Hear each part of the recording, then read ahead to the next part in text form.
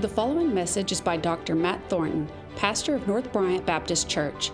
For more information on what we believe, and for many other helpful Bible lessons, we encourage you to visit our website at northbryantbaptist.org. That is northbryantbaptist.org.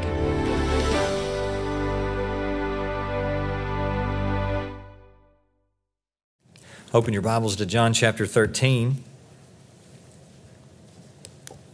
Next week's sermon will introduce our VBS series about Jesus' I am statements that we'll look at next week. This morning's sermon is going to help set the context for next week. So I guess it's an introduction to an introduction. But hopefully there's a little more to the sermon than that. Because we're going to see at the end of our text this morning a very famous command that Jesus gave his disciples. It's a command to love one another as he loved them. Sacrificial love would prove to this world that those men were truly his disciples. This was important for a lot of reasons. One, which we'll see today, is because not every man who looked like he was part of the group actually was. Not every man who appeared to be following Jesus was actually doing that. One of the men that night went out from among the group and betrayed Jesus.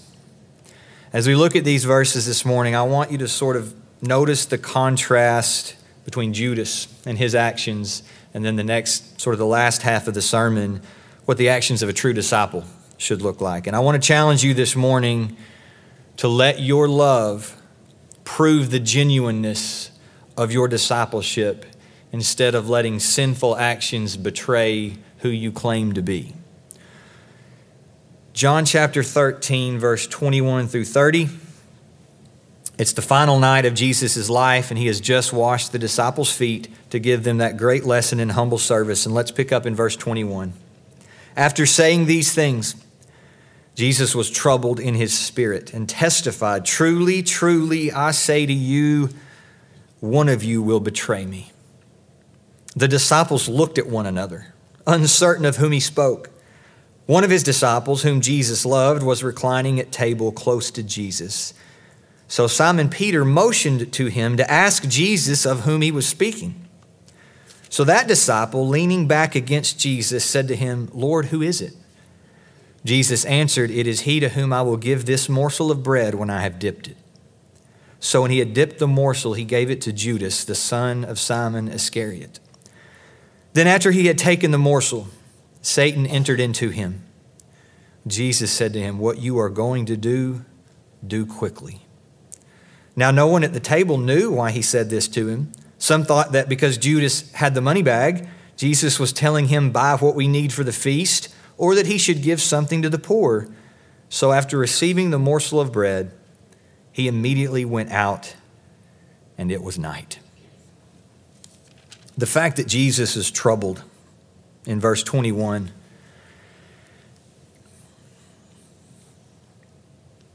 shows us his humanity. And it's very understandable, knowing what he is about to face that night and into the next day. Later that night, he will be betrayed by Judas. He will be arrested by a mob, and he will be arrested and taken into what we call just kangaroo courts, farces of a trial held against him by the Jewish leaders. He will be taken to Pilate the next morning, where Pilate cannot find anything wrong with him, but he still beats him and crucifies him. Jesus knows that is coming. And as painful as a process as that would be anyway, it's a process that's going to begin with one of his own men betraying him. So he's troubled. And he tells his disciples that one of them would be the betrayer. And he uses this expression, or John does in verse 21, this truly, truly expression. Sometimes you see Jesus say words like this, "Verily I say unto you, truly I say unto you." John is the only gospel writer that doubles up that expression. Truly, truly. Now everything Jesus said was true, right? Of course. But when Jesus says truly, truly, you better sit up straight. It's time to pay attention. Truly, truly, one of you will betray me. And they had no idea who it would be. They had no clue. The word uncertain in verse 22, or your translation may say doubting or at a loss.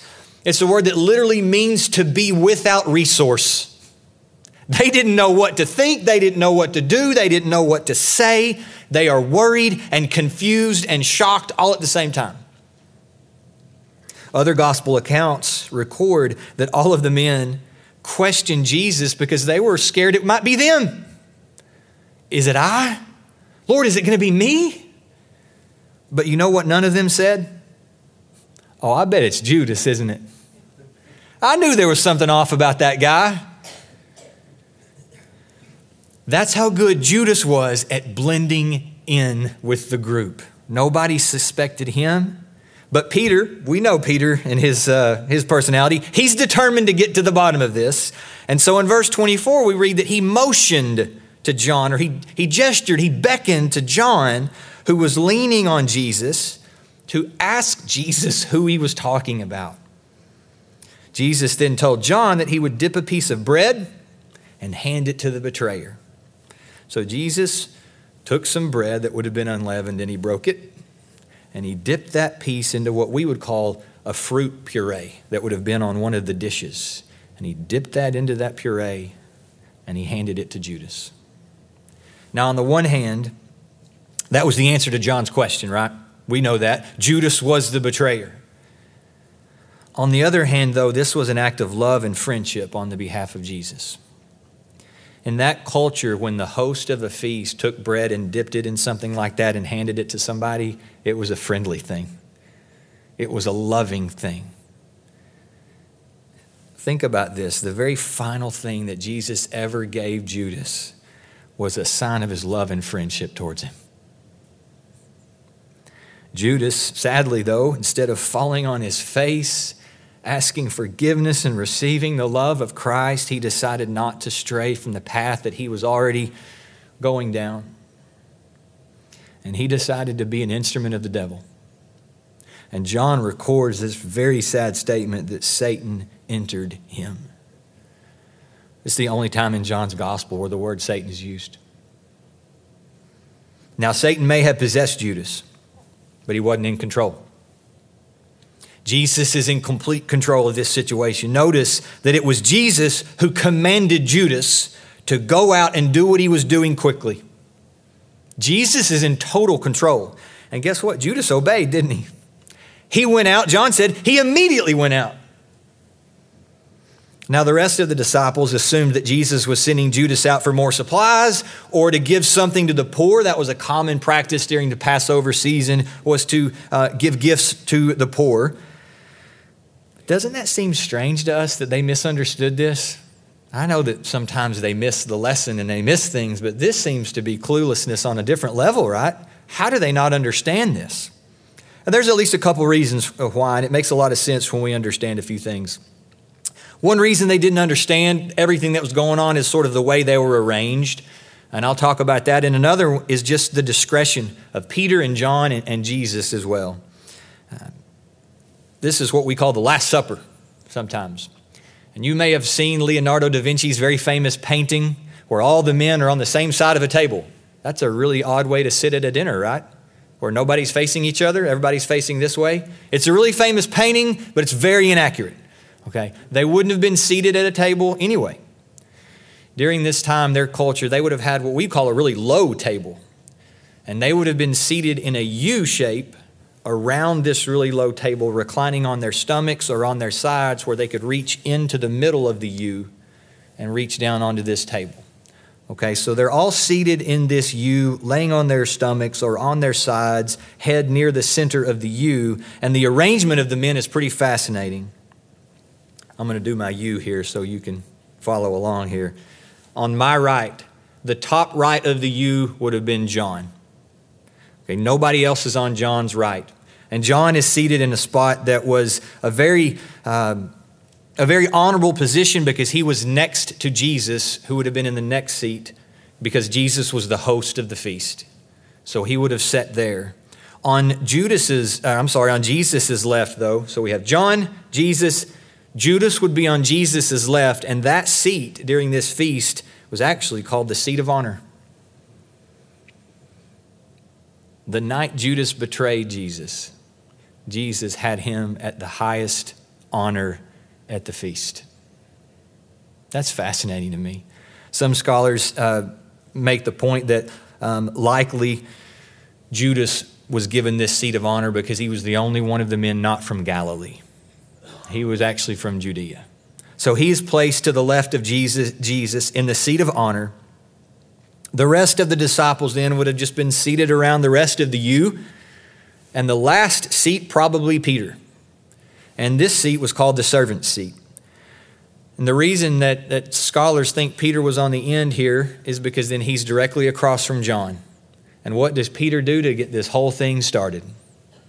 Notice verse 24 again, I believe it is.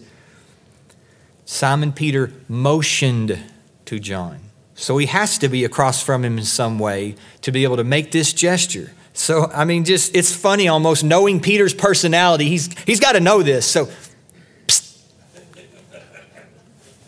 John, you're sitting right by him, right? So he makes this gesture. And it's interesting, and this is part of the reason that they don't understand everything. Peter did not stand up and, bang his glass and say, Lord, let's stop the proceedings. We want to know right now in front of everybody who the betrayer is. He motions to John. This is sort of a discreet thing. John then is right next to Jesus, leaning against him. Who is it? Everybody doesn't see this going on. And then when Jesus tells John, it's who I dipped this bread and give it to. And when he dipped it and gave it to Judas, nobody is thinking, because that is a common thing a host would do at a feast, is to take bread and break it and give it to a guest. So sirens and alarms are not going off when Jesus does this. I believe probably John's the only one who heard Jesus give this answer. Jesus may have been the only one who heard John's question. It's very discreet, and the arrangement and the discretion is why the disciples don't understand what's going on. Sometimes we give them a bad rap, but I don't think there's anything for them to misunderstand here. It was a quiet thing. I believe probably before John could even wrap his mind around it, definitely before he could relay things to Peter and the other disciples, Jesus has told Judas, go do it quickly, and Judas left. And then Jesus keeps talking, so there's no time to stop and say, whoa, whoa, whoa, whoa, whoa. Why did we let him go? Notice the end of verse 30.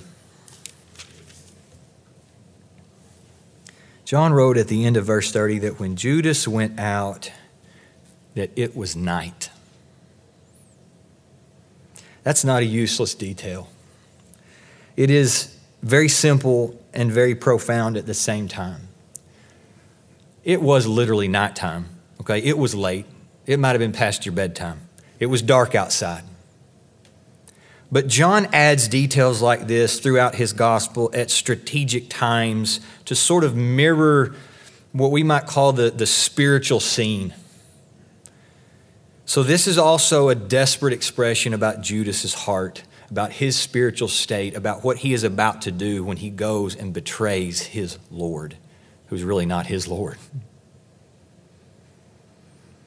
I want you to just think about how sad this is that for over 3 years, Judas followed the light of the world, but gave his heart to the prince of darkness instead.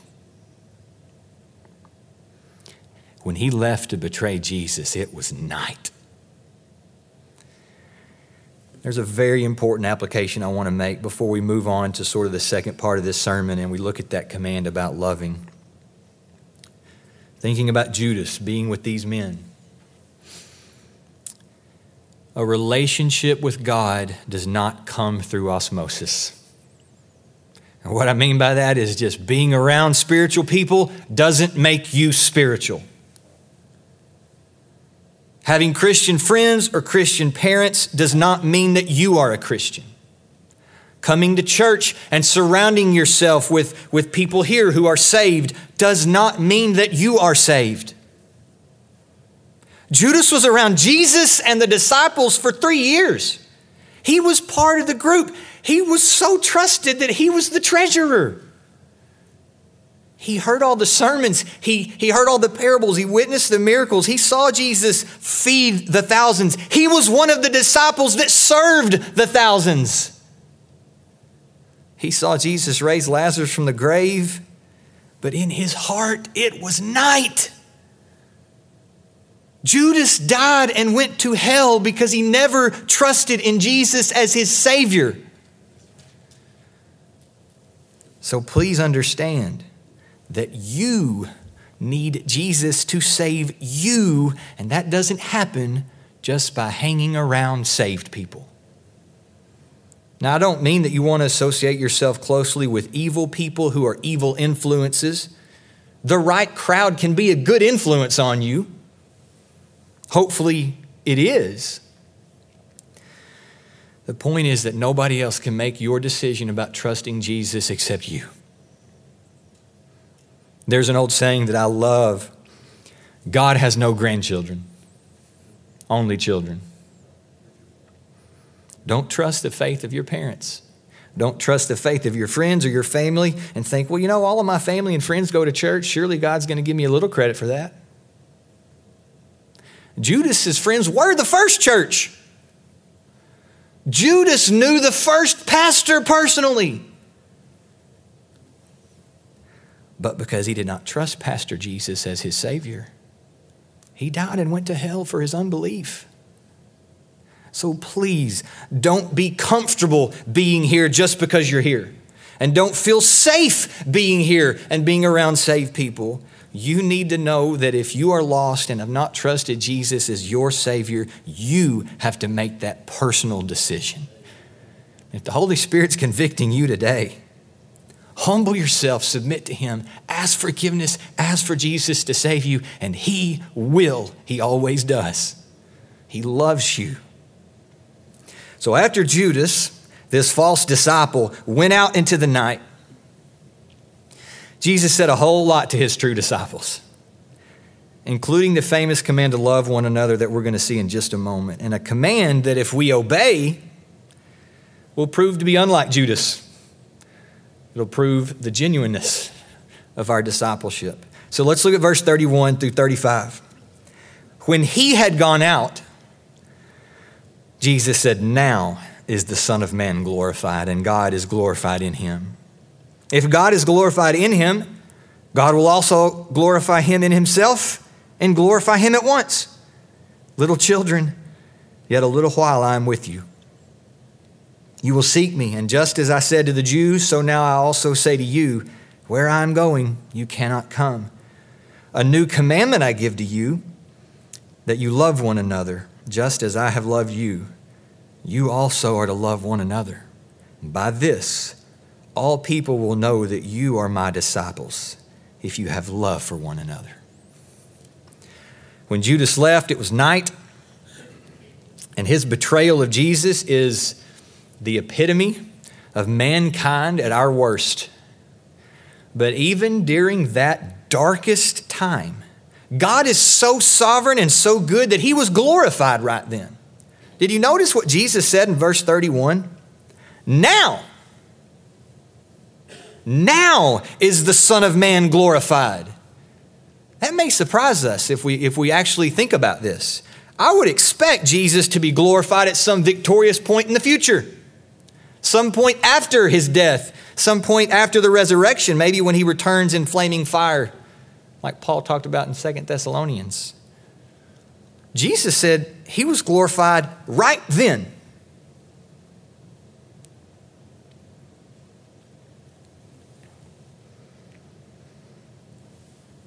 Judas is betraying Him, and he is about to be arrested and tried and beaten and crucified, and yet he is saying he's glorified.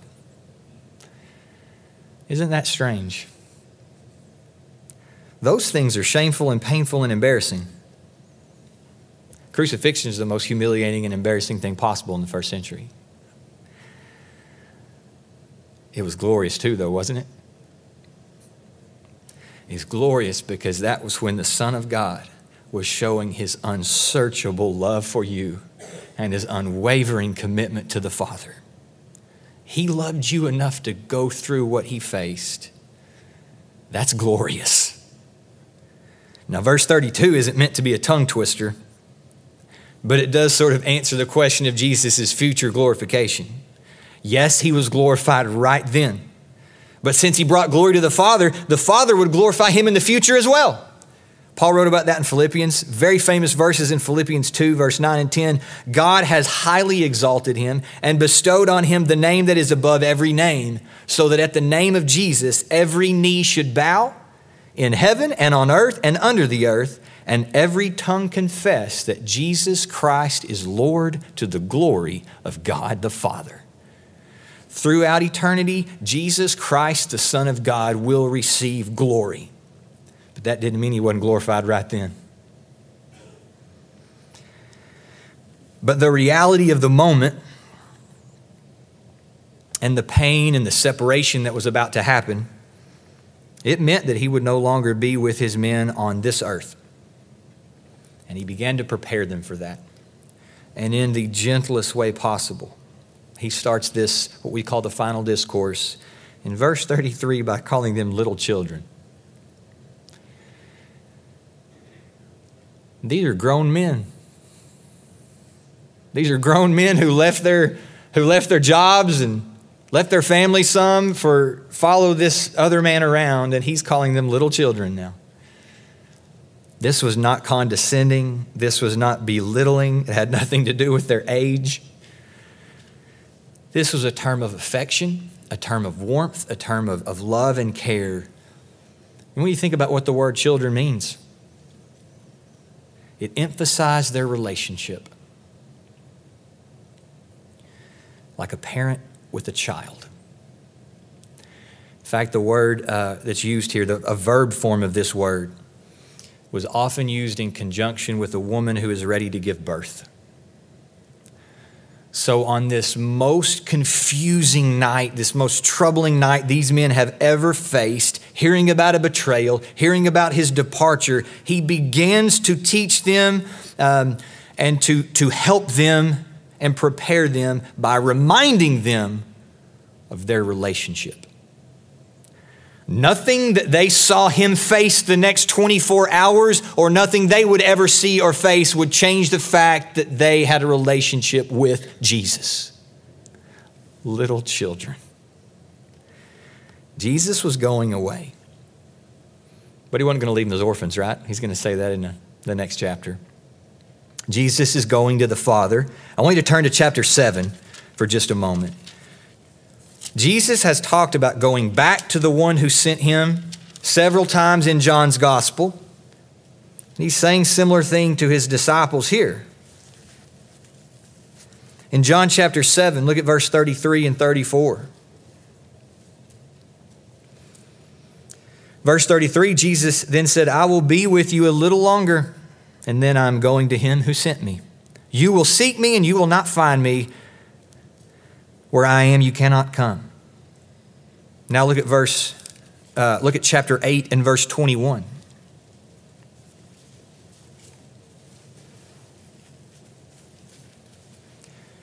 Chapter 8 and verse 21, so he said to them again, I am going away, and you will seek me, and you will die in your sin. Where I am going, you cannot come. Now, both of these times when he said this to unbelieving Jews, they misunderstood what he meant. They were trying to figure out where he was going.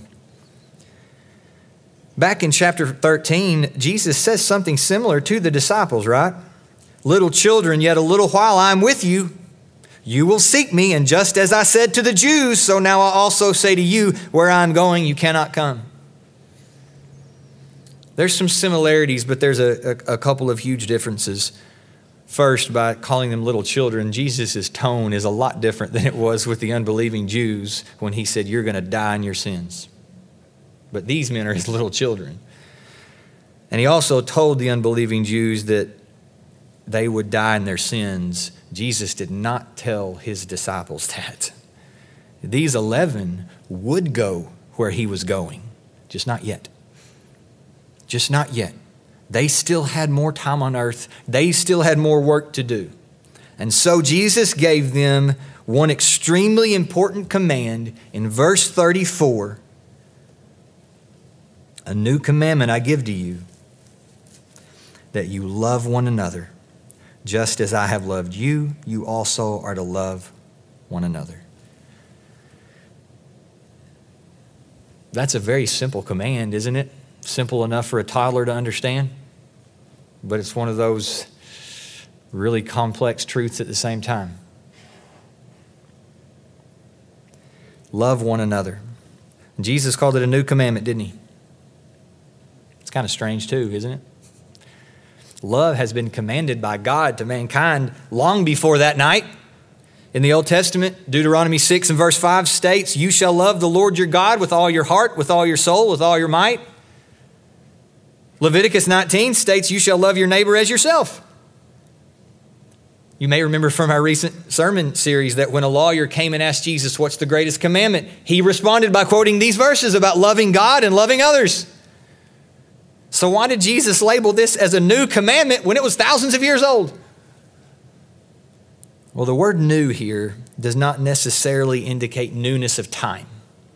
It could, but there was another word that John could have used to more naturally talk about time. This word has the idea of a new quality or a new nature, a new characteristic, we might say. Think of it like this. It's an old commandment, but it's wrapped in a new package. It's got a new nature to it. You say, what is that? Well, notice the end of verse 34.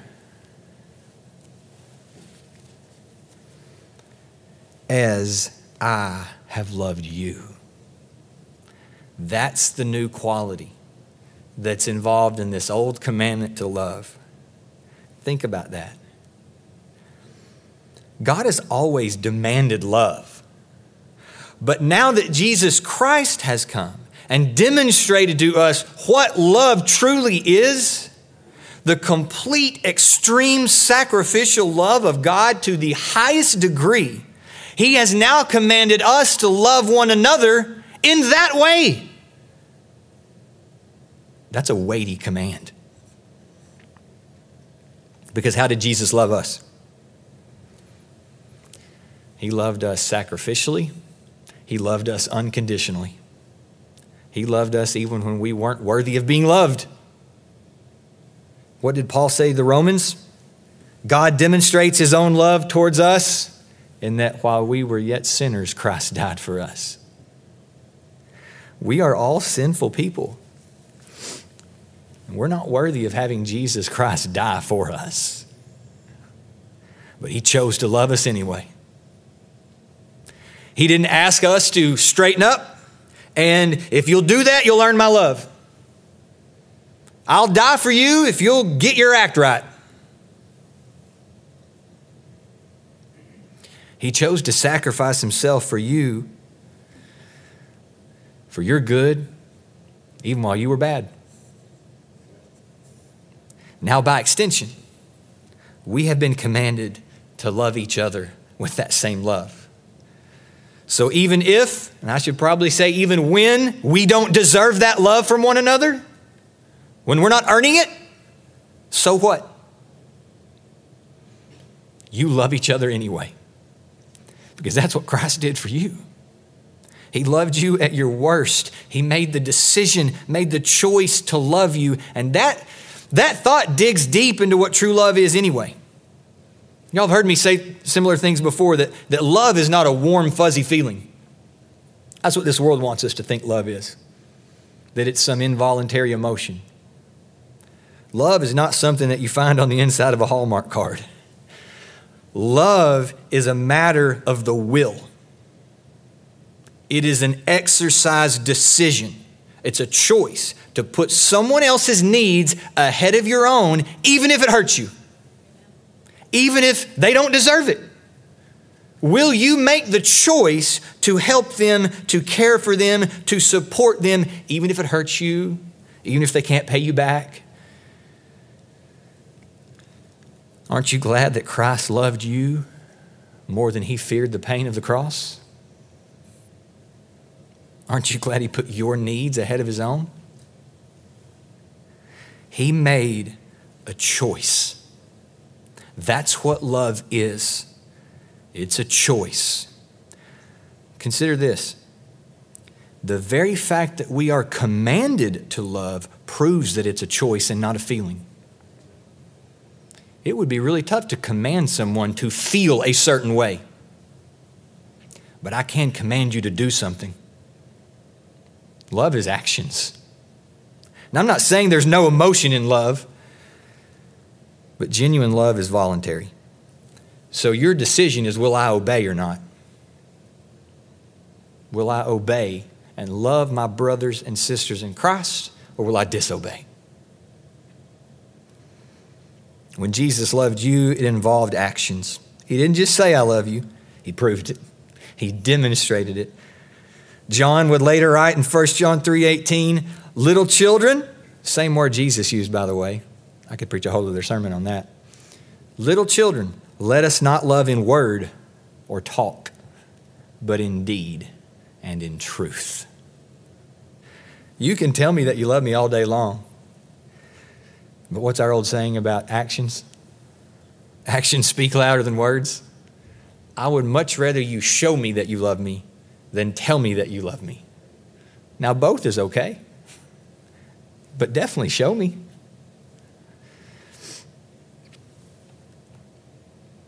Loving one another with the sacrificial love of Christ. It will produce a lot of godly things in your life. A lot of godly things in our church. But there's something specific that Christ said would happen if we do this. Note verse 35. By this, all people will know that you are my disciples, if you have love for one another. Loving each other will show the world that you are truly a disciple of Jesus. If you want this world to know that you're a Christian, and you should, then one of, if not the most important thing you need to do is to love fellow believers. It's a mark of true discipleship. It's also a really strong aspect of our witness, isn't it? When other people see our love for one another, they should be curious about how a random group of people who live in different neighborhoods, in different cities, who have different jobs, who have no reason to be together other than Jesus, why they have such a bond and a connection. Why are they so sacrificial towards one another? Why are they helping each other so much? That should be a great witness to this world. So I want to challenge you today to consider what this world sees in you. Hey, Brother Matt, I came to church today. Who cares? So did Judas. For 3 years. I know that hurts. When people looked at Judas, they saw a man who was always with Jesus. He was always part of the disciples. His car always left on Sunday morning. It wasn't in the driveway. He went to church today. And yet he went out and betrayed the Lord. It was night. Don't live your life like that.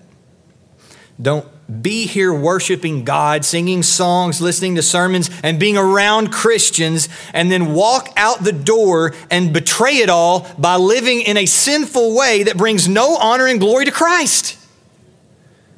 Don't look the part and then go out into the night. Now, Judas was never saved to begin with, so understand there is a difference between his betrayal and a genuinely saved person not living right. You cannot lose your salvation because of the grace of God.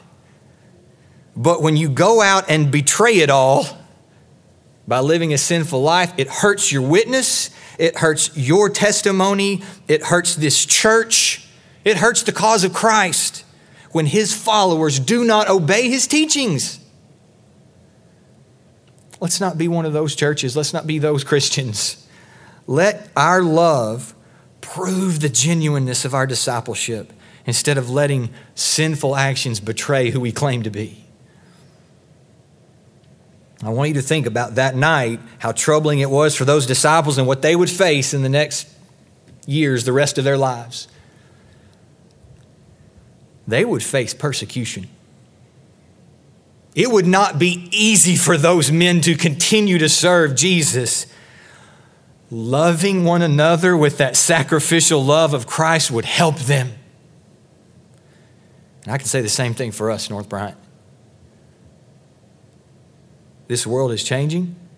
This country's changing.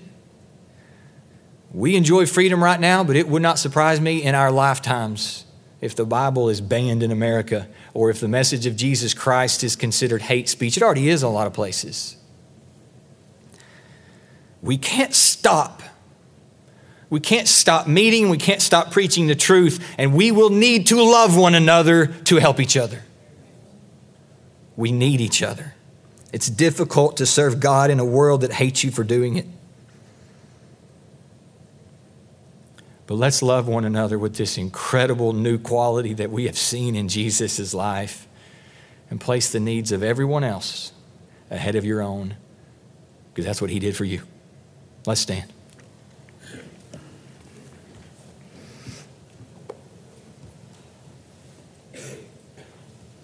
Let's bow for a word of prayer.